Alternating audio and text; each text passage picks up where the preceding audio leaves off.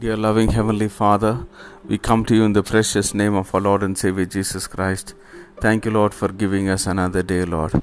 We give ourselves into your mighty hands. Thank you, Lord, for your presence, Master. Thank you for this a new month, Lord, the last month of this year. We pray that you will bless it, Lord, that you will be with it, that you will, Lord, prosper the works of our hands. Thank you for the word which you have given to us for today, Lord. Yes, Master, Lord, you are faithful in the covenant of love, Lord. Help us also to remain faithful, Master. Yes, Lord, you have relented from punishing us, Lord, but you have, Lord, continued to show your grace and mercy upon us, Lord Jesus.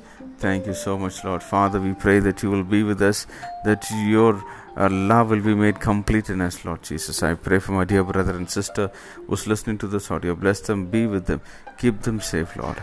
We give you glory, honor and praise. In Jesus' matchless name we pray. Amen. May God bless you, dear ones. Have a wonderful day ahead.